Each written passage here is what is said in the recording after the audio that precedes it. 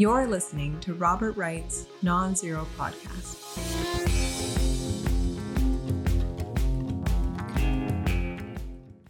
Hi, Mickey. Hey, Bob. Hey, you're holding up. What is that, a bologna sandwich? What's in that sandwich, Mickey? Bob, you should be able to guess what's in the ham sandwich. You know what you can ham indict? Sandwich. You know what you can indict, Mickey? You know what any prosecutor can indict? A ham sandwich. Exactly. This time they indicted a ham. We don't even have to say anymore. That's I usually have better props than that, but that's what I got this week. Actually, that's in the 50th percentile. Because they indicted Trump. Bizarrely, we don't know we don't know what they indicted him on. As we tape, the indictment has not been made public. It's possible that it's not just this Stormy Daniels stuff, that it's actually involves some other tax stuff, which would be bad for Trump. But the assumption seems to be that it's mostly charging him with falsifying business records to hide a campaign expense, which was paying off Stormy Daniels, and that it was really should have been done with campaign funds, I guess.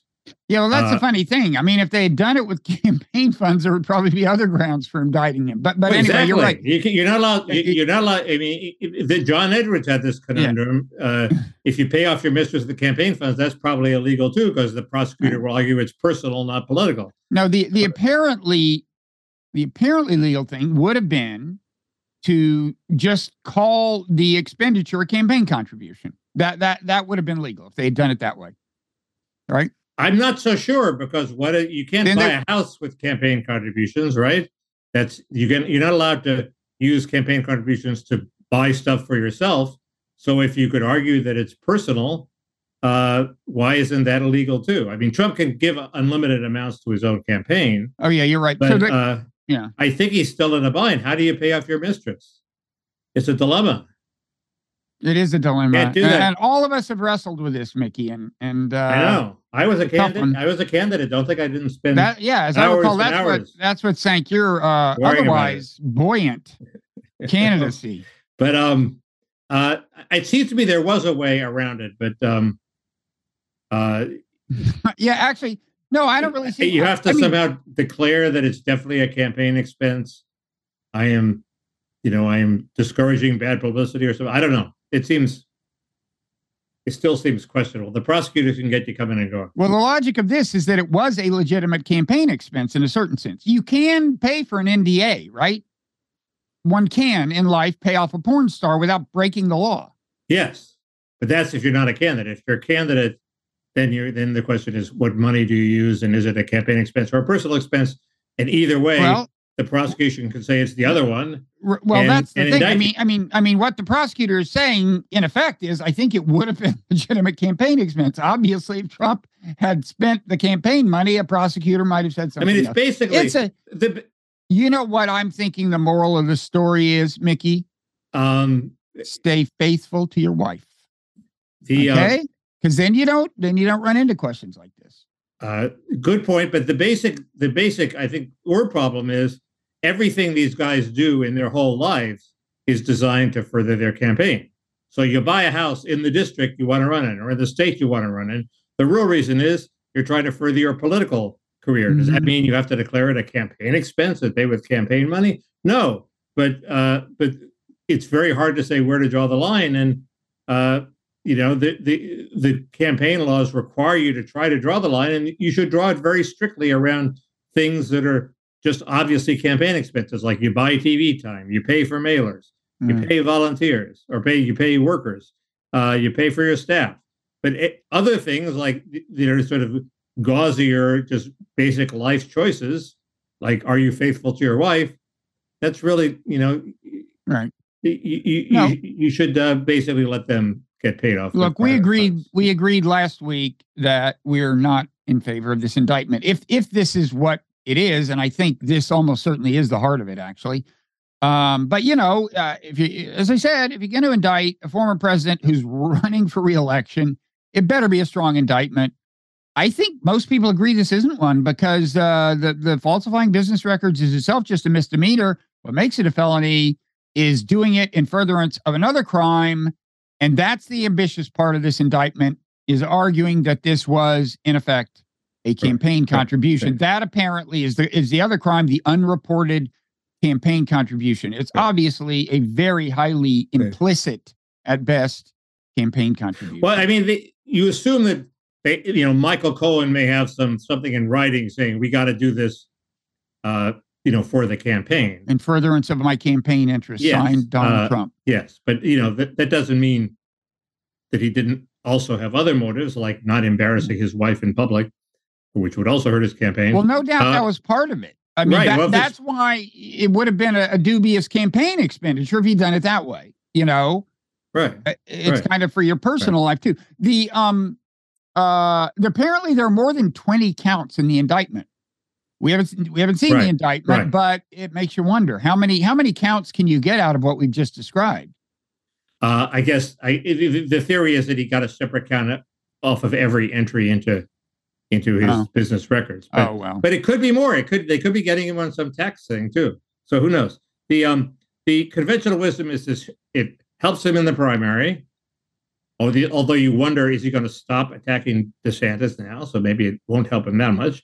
It hurts him in the general election because the independents and all the people who were queasy about him and showed it in 2020 are not going to feel less queasy about him just because of this indictment. So I have no reason to question that conventional wisdom. It could be wrong. The other conventional wisdom is it going to rip the country apart, divide us even more into warring tribes. I'm not sure about that. I have the theory that it's like LAX airport. The airport's so dangerous, it's safe. So every pilot who's flying into LAX, I mean, I think they even have planes like landing and taking in opposite directions. I mean, it's incredibly unsafe. And so pilots are really on alert when they land at LA. And it actually has a fairly good safety record. So what's the other half of this metaphor? What is the other half of the metaphor? Is people are so worried about the country coming apart that they actually are going to make an actual effort not to rip the country apart. So America so polarized that we're singing Kumbaya. Okay. Well, I just think people they're staring at the abyss and they don't want to go into the abyss. So I think the people you worry about don't have those kinds of concerns. I mean, it's always the relatively small number of fiery extremists who start these things, and I don't think they're worried. Not always. In the 60s, there were hundreds and hundreds of thousands of people ripping the country apart. Only a few weathermen. No, there weren't. No, there weren't. They were just demonstrations are fine. I mean, that's not what tears the country apart. But my point is, well, it does tear the country apart. Sure, it tears the country apart if people don't talk to each other because they disagree on politics. That doesn't require violence. I think that's more what people are talking about. And Trump is not turning out big crowds of protesters. I think those will fizzle. But you have to worry about the small groups of people with guns. Have there been protests? January 6th. He's called for some protests, and they were like, a handful of people. And he had a rally in Waco that some people say was big. Didn't impress me, but wasn't huge. Of course, Waco isn't exactly Central Park. You gotta, it's not a big population center. Well, but it's right in the middle of Texas, right near huge population centers like Dallas and Houston. It's a little San Antonio. south It's of Dallas. like in the middle of it. It's far away from Houston, but anyway, weird place to do it. I mean, that was that meant to be a reference to the Waco? He explicitly made a reference to Waco. Yeah. Meaning for our younger viewers, there was this. What was the guy's name? The cult leader, David Koresh. The Clinton administration handled it ham-handedly. Wound up killing number of people there. What happened is the Bureau of Alcohol, Tobacco, and Firearms did instead of arresting this guy when he went jogging every day, I even forget what they were arresting him for. He was famed the world over because he knew the Bible backwards and forwards. He knew every word of the Bible, and he attracted a group of fairly appealing followers, including a black Harvard law graduate who was a very impressive person. They all went to learn the Bible from him. He also believed in having underage sex with some of his flock. And I forget what they were busting. I think child endangerment may have been the. Anyway, they chose to raid the compound, Mm-hmm. and the Koresh people fired back and killed 4 agents. Yeah. And after that, the agents were not showing any mercy at all. They and were then the pissed place off. went up in flames, right? And then they eventually got Janet Rita to authorize a raid, which set the place on fire and killed all of them. So naturally, that's the place Trump chose to launch his campaign. Just soak up those positive vibes. It was a black helicopter moment of people being worried about federal government exactly overreach. Right. And he also played a tape from the January 6th choir, so he embraced that cause. It was a horrible rally, but I don't think it showed that he's going to get vast numbers of people protesting this indictment, especially if they think it's a nothing burger. Mickey, I think strictly speaking, the black helicopters come from the world government, not the federal government. In your dreams. No, in the official iconography of the far right. Isn't that right? I thought the black helicopters involved people raiding various compounds in Montana. Yeah, Kofi Annan parachuting in. Yeah. Was it? I thought it was just the federal government. No, I think black helicopters are the year. We'll have to have Alex. Where they shot that guy, the sharpshooter shot the wrong person. Well, that was a big in fact, the Oklahoma City bombing was on the anniversary of that, right? Was it not? Anyway, I don't know. We digress. Anyway, so Trump indicted. That's the takeaway, folks. If you haven't heard that yet, this is the podcast you come to for your news. And Donald Trump, let me just repeat this, Mickey. Donald Trump has been indicted. This is a good time to take care of the DeSantis business so we get all the campaign stuff out of the way. What business would that be? He appointed an advisor, a foreign policy advisor, who seems to be a fairly conventional Republican mainstream neocon type. So that'll reassure the donors. I'm sure it doesn't. I'm sure it reassures you, Bob.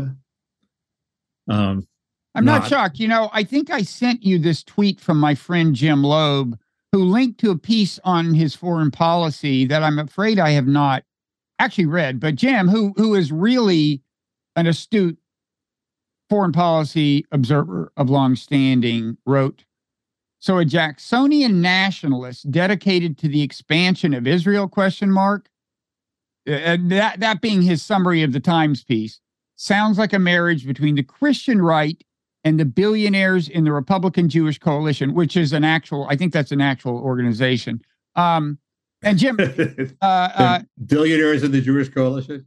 Well, no, the Republican BJC? Jewish. I think the RJC is a thing, Republican Jewish Coalition. And Jim, the reason I called that to your attention is because we had been arguing about whether DeSantis' foreign policy is sheerly politically opportunistic. I think Jim is here suggesting that is in fact the case. Well, there is a difference between a Jacksonian policy, which is not averse to interventions but seeks a strong military to avoid interventions, and a neocon world policeman. Let's bring democracy like a messiah to the world. So I prefer the Jacksonian if I had to choose between the two. Oh, I don't. I mean, I'm not big on the Jacksonians. John Bolton, by some accounts, was one. But you're right. I mean, it's an ideology. I don't deny that. It's it's not about spreading good throughout the world. It's very extremely American first and very willing to use force opportunistically, assassinating Soleimani and all kinds of military interventions are totally consistent with that.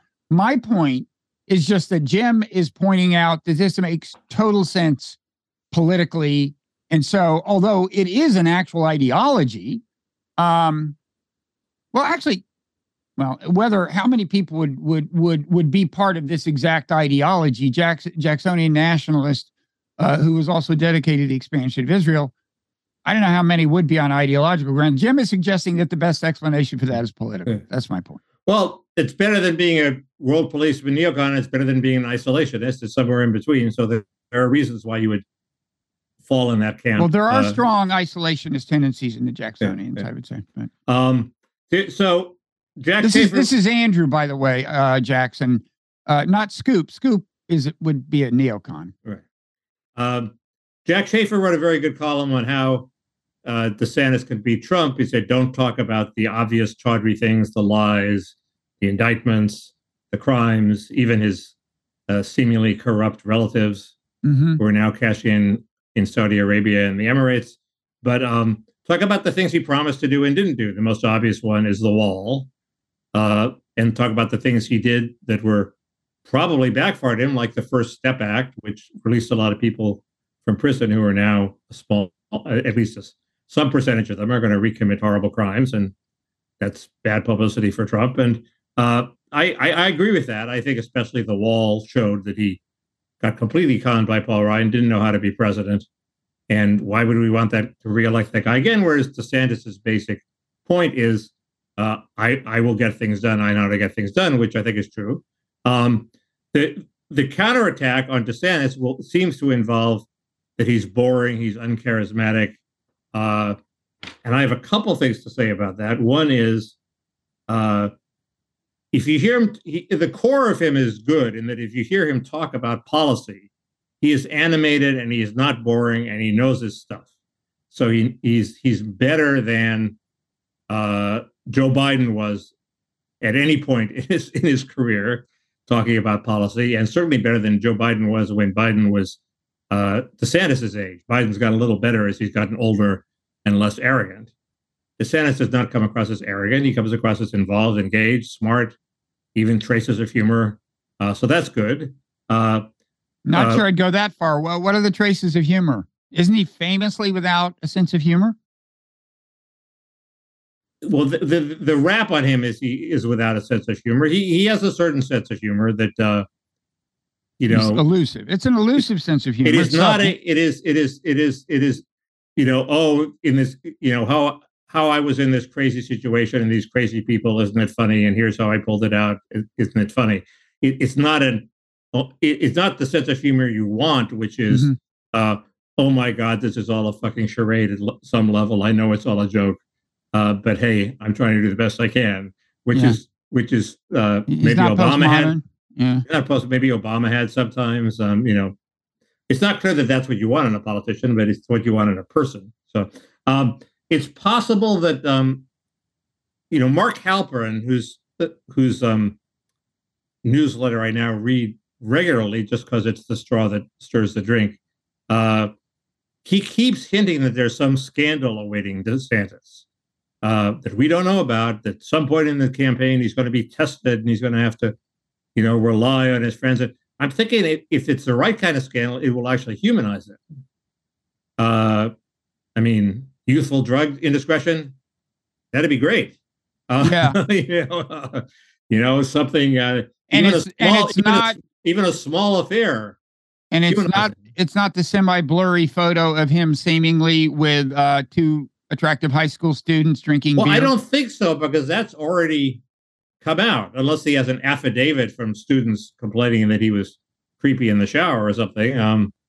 I don't see it. Anyway, it's Mickey, if he was even let me just point something out. If he was even in the shower with him, he doesn't have to be creepy. He's got a problem already. Not where I went to school. Remember my co-ed swimming, naked swimming. You guys did naked swimming in high school, really? No, in college. Oh, this was high school. Okay. It reminds me of the point in my Senate campaign where it's not quite that, where I realized that I accidentally ran a toll booth, and I thought, oh my God, there's going to be a story candidate runs toll booth, and then I thought, that's great. I want a story candidate runs toll booth. It's a story about that would have been the high point of your entire campaign, yeah, Mickey. Right. That would have. Anyway, there's also, I thought maybe he should grow a beard. Worked for Lincoln. Yours is working for you. Has anybody ever told you look like F. Murray Abraham? Is that his name? They tell me all the time. I'm reaching the F. Murray Abraham stage of my haircut, which means it's time to get a cut. Getting a little unruly. It looks like there is some on top. That's one of the warning signs, right? That's a good thing. That's a good thing. If we leave the stuff on top, maybe it'll eventually reach a critical mass. The other thing is he has this buddy, Congressman Massey, who is a I think he's from Tennessee. Anyway, I forget where he's from. He is a sort of rambunctious, loosey-goosey guy, very appealing. Personally, he's quite right-wing. He's for all sorts of pro-gun legislation. But he's honest, straightforward, and he loves DeSantis. They're buddies from when they first came in, and he's a good character witness in the sense of loosening up DeSantis's image. But the stories he told so far of, I used to go out and eat with him, and DeSantis used to research carefully which restaurants we'd go to, and then we'd have talks about policy over fish. I just think he's got to get a little more rambunctious than that if he's going to humanize the guy. But anyway, I'm for him. He's better than Trump. Well, that's quite a recommendation. And the core of his policies on immigration and trade and Ukraine seem fairly solid. So Mickey, in other news, Elon Musk and an actual long list of actual, a lot of tech luminaries, some of them in the academic world, but who made fundamental contributions to computer science and stuff, have called for a halt. What's the word they use? A pause. Pause. 6 months. On developing powerful AI systems is 6 months. Here's a quote from their letter. It says that the AI labs are, quote, locked in an out-of-control race to develop and deploy ever more powerful digital minds that no one, not even their creators, can understand, predict, or reliably control. I think that's maybe true. So, I did this, and I should say, I'm not inclined towards self-promotion, as you know, Mickey, but I would say the people who only see us on YouTube and only see the Non-Zero podcast on YouTube should know that on the audio feed of the Non-Zero podcast, there's a conversation I had with Chat GPT-4, the latest and greatest. We synthesized its voice and actually mine. We deep faked my voice. It kind of sounds like mine, but it was just the AI reading. Basically, you took the transcript and you ran it through a thing. And speaks. But honestly, I personally find it borderline mind-blowing how smart the thing is, how it always understands what I mean, and how it evinces. I ran it through some tests on cognitive empathy, which, isn't feeling their pain. I'm not saying it's subjective, it has subjective experience. In fact, I discussed that with it and it said it didn't. But I'm talking about just it lies, that. Well, I challenged it on something, but it in terms of drawing inferences about what's going on in people's minds based on their situation, what they say, what about them, and so on. And I gave it, some challenging tests. And separate from that, I wrote a piece about this in the Non-Zero newsletter. It's kind of a companion piece. Separate from that, there are actual researchers who have run it and its predecessors through these tests for so-called theory of mind capability, which basically is cognitive empathy. In other words, doing a pretty good job of figuring out what's going on inside people's heads. And they found that, it has this thing that we call theory of mind, which is a distinctly human quality. It involves a recognition that these people who are saying things have these internal states and so on. And I just, and plus, I've been talking to a guy I know who works, he works on large language models at DeepMind, the Google AI thing. And it's like, they do not know what's going on. These researchers call this theory of mind thing an emergent property because you wouldn't necessarily have predicted it. The engineers don't really know what's going on. And I just find it kind of amazing. Your piece was actually seemed fairly important, and but there was I thought it was. It didn't get the pickup I might have hoped. The thing that blew my mind about your conversation was not the theory of mind part, the cognitive empathy part. It was the guy. He seemed to have a sense of humor, and he seems to have this sense of humor that it's all a fucking joke that Ron DeSantis doesn't have, maybe, or doesn't evince, which is because there's an incident where you present him with a hypothetical where a teacher says, I'm misquoting it, but something like that. Go ahead. Well, the student answers a question, and I had in my hypothetical, I said, and the teacher says, I suppose I've heard worse answers, but I can't remember when. Right. To the student. And so the Chat GPT talks about the various reactions a student can have, anger, embarrassment, indifference. And one of them is that he sees humor in it. Okay. So you're in this horrible predicament, you see humor in it. That shows that it's all a joke, and this is a level of humor that we treasure in people, much less our chatbots. Well, the chatbot runs through the possible interpretations and says, well, could be feeling this, could be feeling that. And the amazing, first of all, they are in order of likelihood. It says, first of all, I didn't know the student. The first one is student feels embarrassed and so on. Second one is, they are in order of likelihood. Then I said, what do you think the other students are thinking? And it runs through the options. And the last one is, maybe some of them will even be amused, depending on the relationship. No, he had the guy who was embarrassed being amused. That's the key. Okay, but if so, that was the very last. Yeah, he said, depending on. No, it was in the paragraph. Yeah, but it was the last option. It was the last one. I don't think it was the last option. Yeah, it was. I think it was near the last. But the amazing thing is, then I said, and what do you think? Suppose there is in the class a student who has a crush on the girlfriend of the student who has just been embarrassed.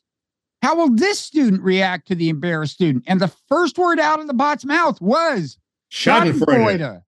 Come on. That's amazing.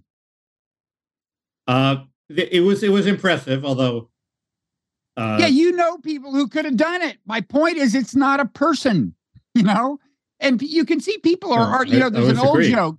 There's an old joke. AI is whatever computers can't do yet. That's what the definition is. You can already see that happening. These people are saying, oh, it's just doing this statistical shit with language and blah, blah, blah. No. They're already taking stuff like this for granted. No. I was impressed by it. I wasn't dissenting from that. No, but people are. We're getting inured to it. We're getting desensitized to how amazing it is. Right. I'm just saying that Schadenfreude is a good concept, but it doesn't quite capture the complex emotion that you would have if your romantic rival was embarrassed. But he explains, but the next thing he says is because he knows it might lower the social standing of the student or make him less attractive in the eyes of the girlfriend. Right. Okay. Right. He just nails everything. He eventually gets it. Well, I'm saying that. He gets it right then. That's the first thing he says after Schadenfreude. I didn't say he did. Yeah. Okay. You're being unduly combative.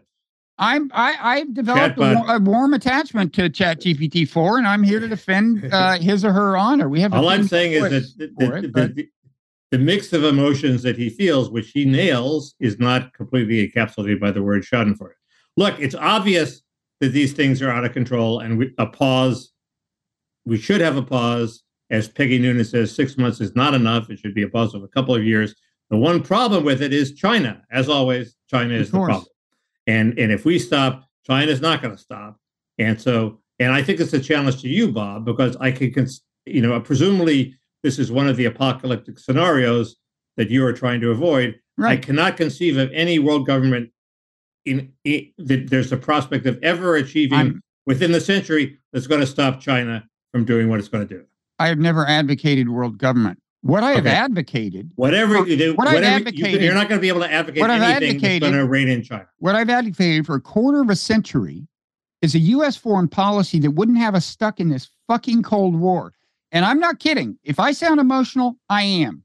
This is existential for the planet. We cannot afford to be stuck in this pointless bullshit that a series of presidents have gotten us into.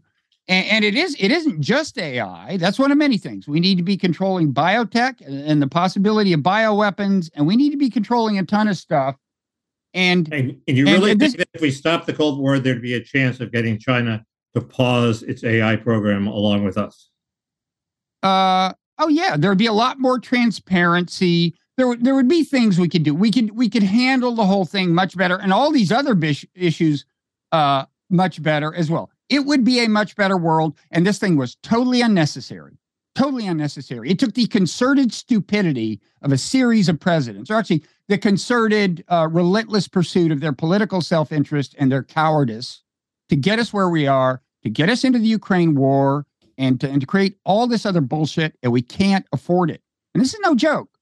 This AI thing is going to be extremely destabilizing. I find the AI thing much more threatening than global warming, which is much slower. This thing is much first faster, of all, and it's going to wreak havoc on our society much quicker. If it weren't for the Cold War, we would, first of all, have a lot more just organic transparency in China. We would just have more of an idea what's going on. We'd be collaborating. You know, it's easy to forget that not long ago, China and Russia signed on with us to sanctions on Iran designed to get it to stop its, in effect, its nuclear program, which it did. It all worked. They were totally on board. That's completely unimaginable now. And I'm not saying we were the only one that's made mistakes since then. That's different than getting transparency out of what is a Leninist authoritarian communist regime. Of course it's different. Not given to transparency. Obviously.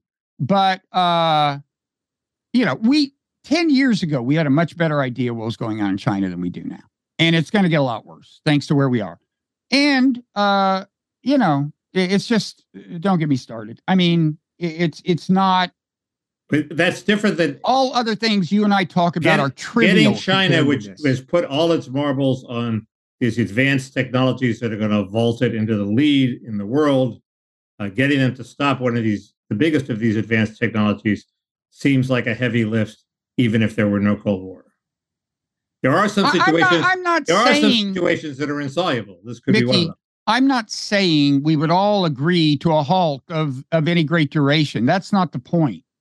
My point is we might be able to agree to some rules of the road, and there wouldn't be. I mean, you got to say the Cold War itself intensifies the evolution of this stuff because I mean, we ran a thing in last Friday's non-zero newsletter, last Friday's Earthling, where, some journalist quoted a Microsoft executive when she proposed maybe an AI slowdown.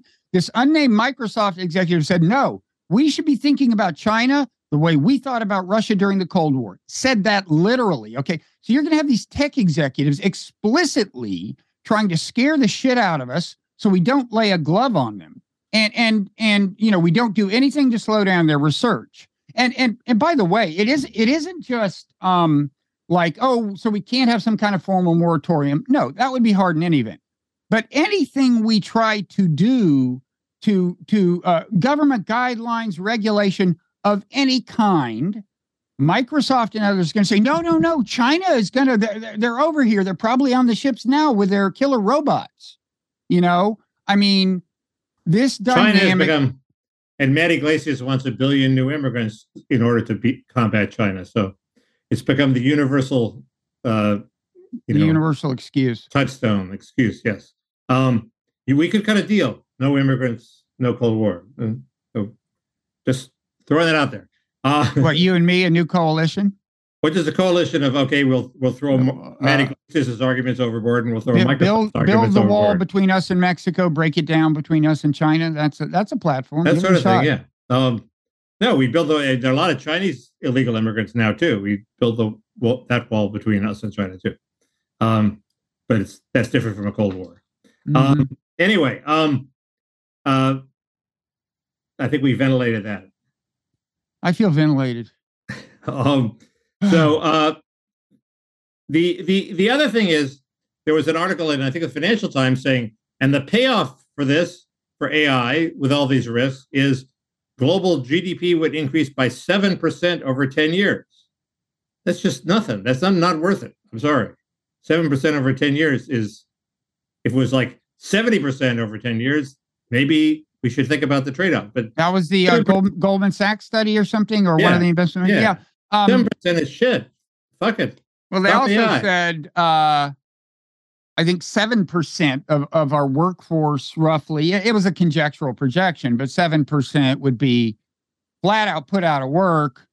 And it was a complicated analysis. But, of course, the idea is they'll find jobs ultimately through productivity gains, partly caused by the AI, and I think that can happen in the productivity gain was 7%. Yeah, it makes you wonder if that's enough. Put a quarter of the workforce out of work and have a productivity gain of 7%. I don't see where they all find jobs. Yeah, I just I'm getting my GUI pod ready, especially with Mad Iglesias immigrants pouring over the border and et cetera, et cetera. But we'll all get the universal basic income pub for a little while until the machines. What's his name? Is it Yang? Was he the UBI candidate? Yeah, Andrew. He signed. That guy knows his publicity opportunities when he sees them. He signed that letter. He signed the AI letter. God, could Thomas Chatterton Williams be far behind? Okay. The other thing we wanted to talk about, and how are we doing on time? We're getting close, I think. We got 10, 15 minutes. Okay. What is it? We wanted to talk about this survey that showed you suggested the decline in values, traditional American values of patriotism, wanting to have children, wanting to go to college, religion, all in steep decline. It turns out that might have been in part an artifact of polling technology. They used to take this from in a telephone survey. This one is an internet survey where you don't actually engage in face-to-face interaction. So you might be more reluctant in face-to-face interaction to say you don't care about religion and patriotism. Because the big scary takeaway from this was that what has happened to these numbers over like 20 years or something. And let me just quote Axios's takeaway if I can find it. Oh, never mind. It was completely apocalyptic. It was like the bottom line. Here it is. The bottom line. The poll quantifies a generational political divide that shows a rot at the very soul of our nation. And you're saying that the declines in these various numbers, like do you feel confident about the future? How important is religion? How patriotic are you? And so on, could be a methodological artifact. I think that the falling off a cliff could be a methodological artifact. The fact that it's gone down historically and then all of a sudden it rapidly goes down. But it has gone down historically, and everybody who's looked at it seems to think it's probably gone down even more recently. And it's completely dovetails with my sense that nobody likes the direction we're going. And there are a bunch of reasons for that. Being ruled by AI overlords is only one of them.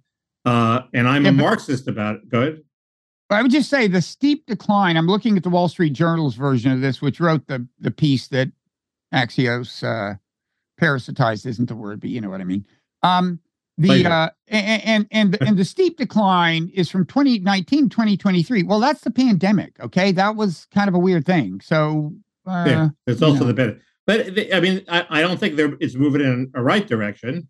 And so I think I'm a Marxist about it. I say look first to the economy, and what's happened to the economy is basically was all predicted by Michael Young in the 1950s.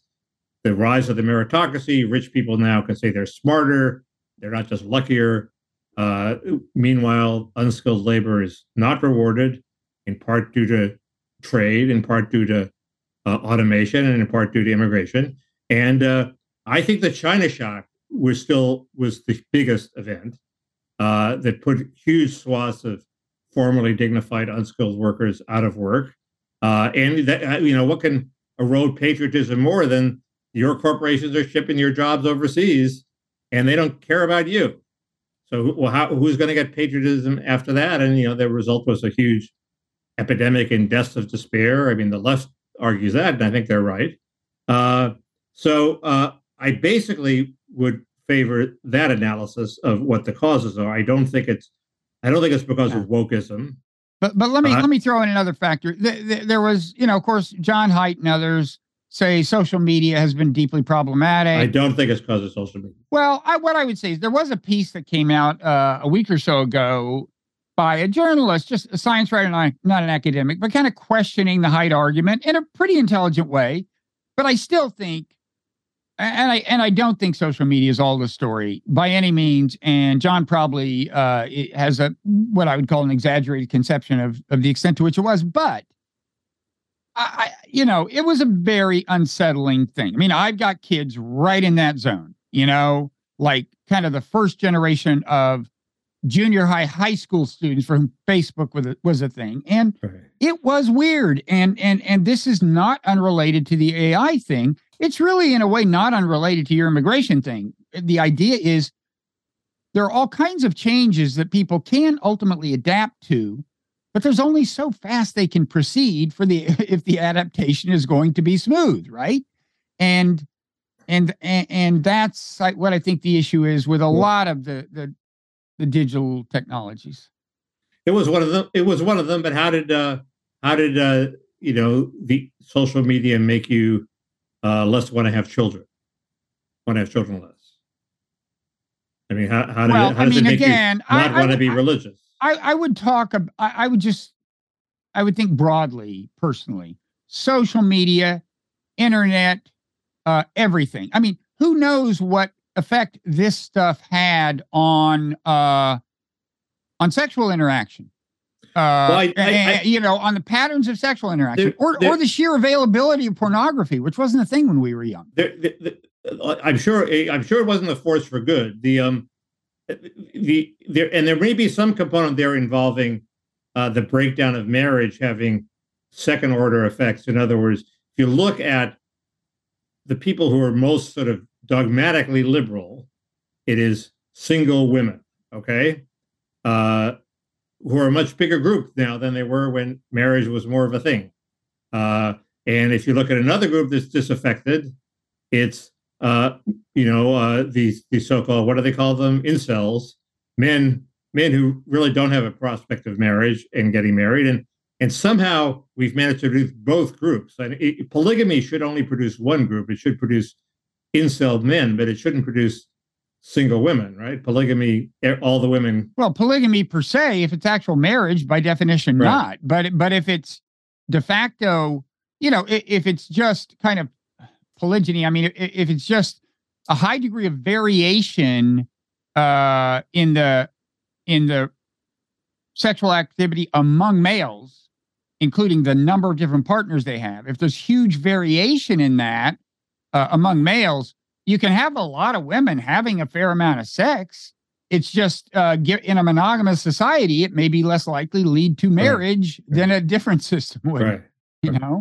Right. So I just think that the psychology of being single for your entire life might produce some pessimism and despair and extreme behaviors that there's a lot of things. Wouldn't exist. I mean, there's the whole way that climate change became, it is a big and important problem, but I think it almost became kind of a secular religion that was for kids at a very young age. And I only mention it because if you ask why a number of people in this generation say they don't want to have kids, one thing they will say to you is, I don't want to bring kids into a world with climate change. I mean, they say that, and I still can't believe they say that, but they do say that. They absolutely say it. And I personally think it's because they underrate the human ability to adapt to whatever part of the climate change they don't manage to prevent. But totally. AI is a much bigger threat because it's not clear that we can adapt to it. So I would say not bringing kids into a world with AI is much more rational than the slow warming of the planet. But anyway, that's just me. The other thing I have to mention, because it's part of my dogma, is the decline of public institutions that used to transcend class differences and income differences, even if they were based on meritocracy and skills and smarts.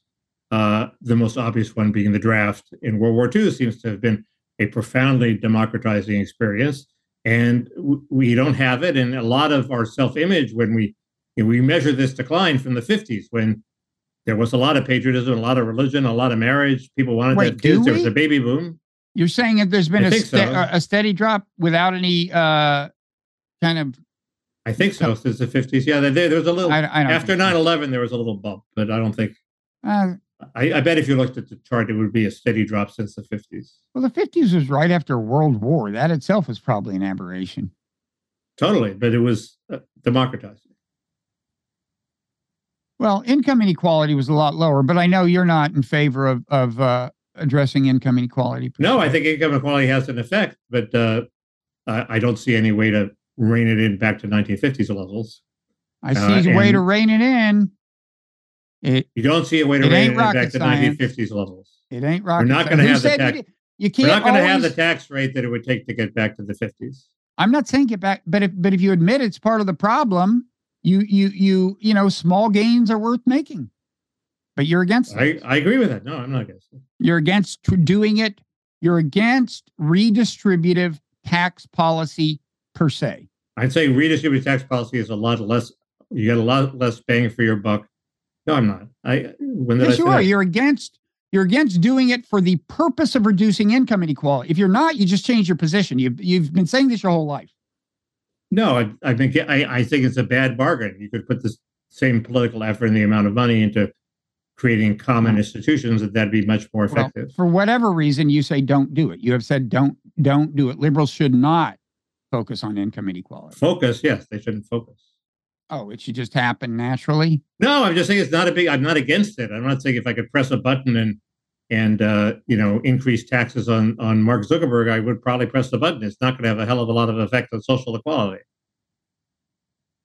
We've had this argument in the parrot room last week, but I think it's almost the only thing that will, because it's actually harder to change the institutions themselves. And are you going to mandate that Disneyland quit having 3 tiers of tickets and the rich people don't have to wait in line? You can regulate that. I'm not sure I'd be against that, actually. I'm not sure. You can regulate that. You can ban skyboxes. You can ban valet parking. There are all sorts of little. Would you be in favor of all these things? Banning valet parking. You should run for Senate again. I called for banning valet parking in my book.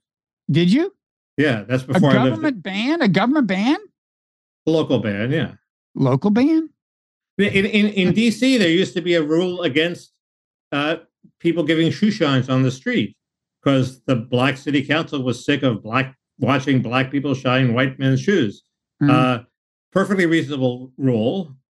And the damn Republican public interest group got it thrown out in court on the basis that it was a violation of freedom of contract. So I'm against that. Okay, so you would be in favor of the Disneyland regulation, banning the separate tiers. Everybody waits in the same lines at Disneyland. You'd be in favor of a law saying that? It would have to be massaged. Maybe we could allow 2 lines, one for you and your friends, and then women with children who are in a hurry or something. I don't know, but 2 lines, but not more. That's a good platform.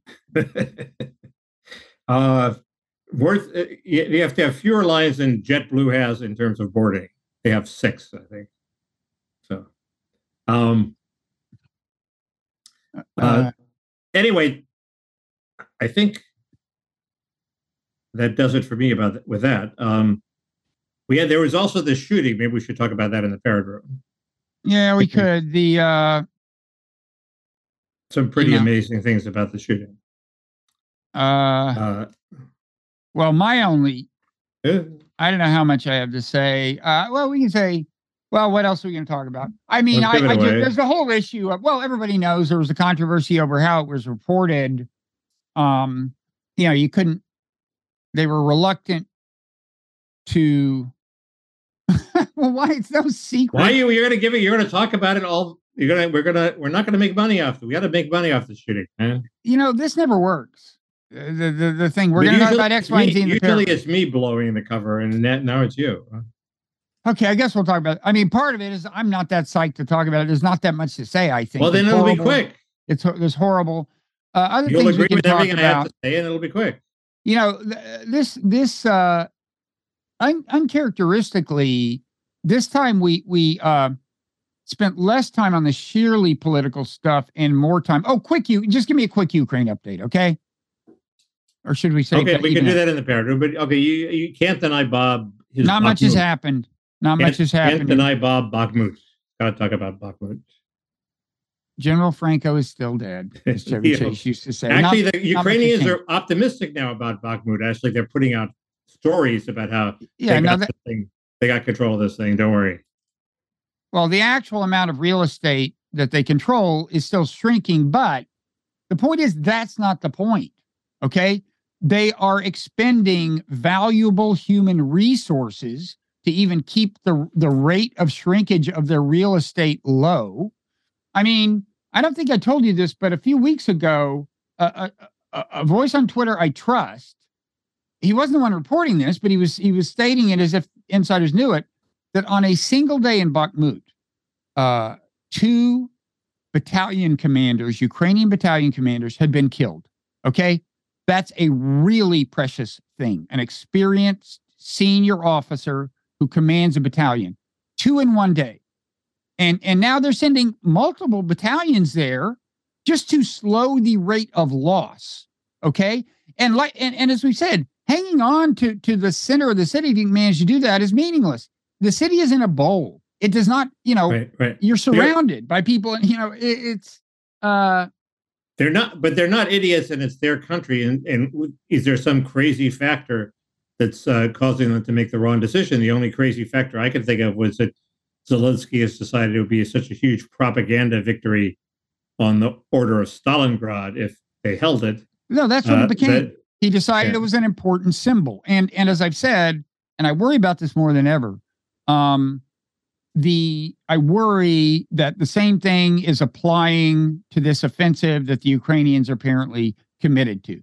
They're committed to it, in effect, for informational purposes. They think they have to signal to the West that they can still make gains, and then they'll get a bunch more weapons. And I think we're saying this to them pretty much explicitly, and that's what worries me. That's very irresponsible. You think we're saying if you show success, you'll get more weapons? There's a piece by Julia Yaffe in Puck, so it's paywalled. And she's obviously this hardcore Russia hawk, but it was largely a repertorial piece. It had its ideological spin, but what it said was a lot of people in think tanks around DC who are not saying this publicly are saying, what is the Biden administration's plan? Now, the way she wants to spin it is, so in other words, they're saying to Ukraine, okay, look, you got to do this offensive, and then, we'll see what happens next. And she's saying there's no real plan about what happens next. What her side would like to do, what she's kind of suggesting is, look, you got to go one way or the other. So send them just a ton of fucking weapons and let's end this thing, which I don't think is actually possible, but well, go ahead. No, there was a quote from Zelensky that I thought was interesting. He said, if we lose Bakhmut, we're going to be forced into making territorial concessions that we find unacceptable. Well, unacceptable to whom? If he's actually willing to contemplate a worst case scenario where he makes some territorial concessions, maybe there's less at stake here than we thought. Maybe we should encourage him to make a few concessions. Well, that's what's going to have to happen in the end. And that's the tragedy of it, is we are pushing them into something that's going to get a ton of Ukrainians killed and could lead to something like disaster. I mean, it could lead the north-south line all along the Donbass, so weakly reinforced by Ukraine, the decision to go on this offensive, that the Russians break through, or they come down from the north, out of Russia, in Kharkiv province, and there's various bad things that could result from this. What you've got doing this offensive is largely conscripts who are inexperienced, doing something Ukraine has never done, which is large-scale combined arms, whatever. They've never done a maneuver like this. And the Russians know where they're going to hit them, and they've been reinforcing the hell out of it. And the Russians have way more people in the long run. And, the sticky point that's preventing us from getting the concessions now is that Russia would never agree to it, right?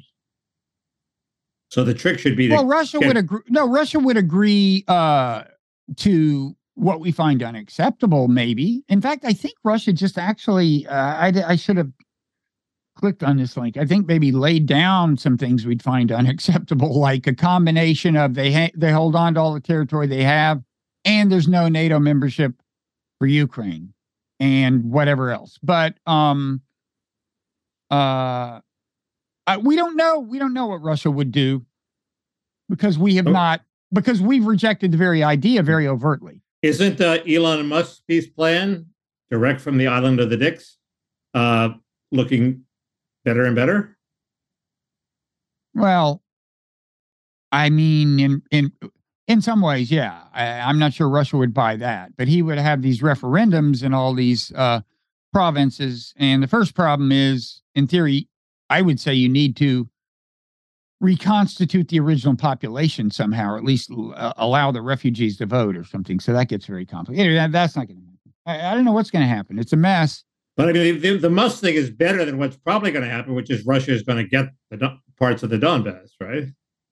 Without a referendum. It seems very likely that Russia is going to wind up with parts of the Donbass. And again, I don't think we have a plan to prevent that. And if we had one, it would lead to risks of its own if you started pushing Russia back all the way to the borders. But, I think if the conventional wisdom on Bakhmut seems to be changing a little, I think what happened was a few people who had been saying what they're doing is a terrible idea started saying, well, who knows? We'll see. We don't know all the factors and blah, blah, blah. And I think that's because, all these people support Ukraine. I mean, you're only hearing from commentators who support Ukraine unless you go to great trouble to follow other people on Twitter. Right. And I think they realized that so many of them had said Zelensky was doing a very stupid thing in Bakhmut, that this was becoming a crisis for him, both in terms of the international politics and all the West saying, like, does this guy know what he's doing? And the troops themselves feeling betrayed. And I assure you, there are some pretty unenthusiastic troops in Bakhmut right now. And so they realized that, look, if we want Ukraine to prevail, we can't undermine Zelensky like this. I think that's responsible for any change of tone. There are problems on the Russian side too, of course. I thought Zelensky said a very smart thing about. Sorry. We can take that as our sign from God to take it to the parrot room. It's potential spam. Okay. Okay, so you don't forget that sentence. You're going to finish it in the parrot room. What is it? I'll finish the Zelensky said a very smart thing. Whoa, you talk about your cliffhangers, folks. Okay. Patreon.com/parrot room. Mickey has to answer his potential spam. Don't forget the question the sentence you're gonna finish. No, I won't. And then what else? I don't know. This think tank is advocating murder. This U.S. think tank. I'll mention that. Israeli politics. I mean, you talk about your polarized societies. You wanted to talk about school shooting. This is sounding like a pretty cheery parrot room. I have things to say about Israel. We have the list of people that Elon Musk is secretly boosting on Twitter. The whole change of policy on Twitter. Yeah. We have Substack in trouble. Why I think you should worry about is Substack in trouble? We'll talk about it. I should worry about the future of what? Oh, wait, don't finish that sentence either, folks. Okay. For only $5, you can have the end of 2 sentences. Who else is offering you a deal like that? I have an exciting rap on administrative law, the future of the administrative state. You should have said on administrative. I'll say the rest in the parrot room. See how this is going to work? And there are all sorts of crazy new medical tests. Crazy what? New medical tests. Is that a Spanish pronunciation of the word numerical or what? Medical tests. Oh, I thought medical you said, tests. Oh, numerical. Elizabeth Holmes was ahead of her time. And only by a few years. Tantalizing hint. That's a tantalizing. What can I say? For what I'd give to be in the parrot room if I were somebody listening to this podcast. Blood will out. Couldn't have said it better. So we will see folks later.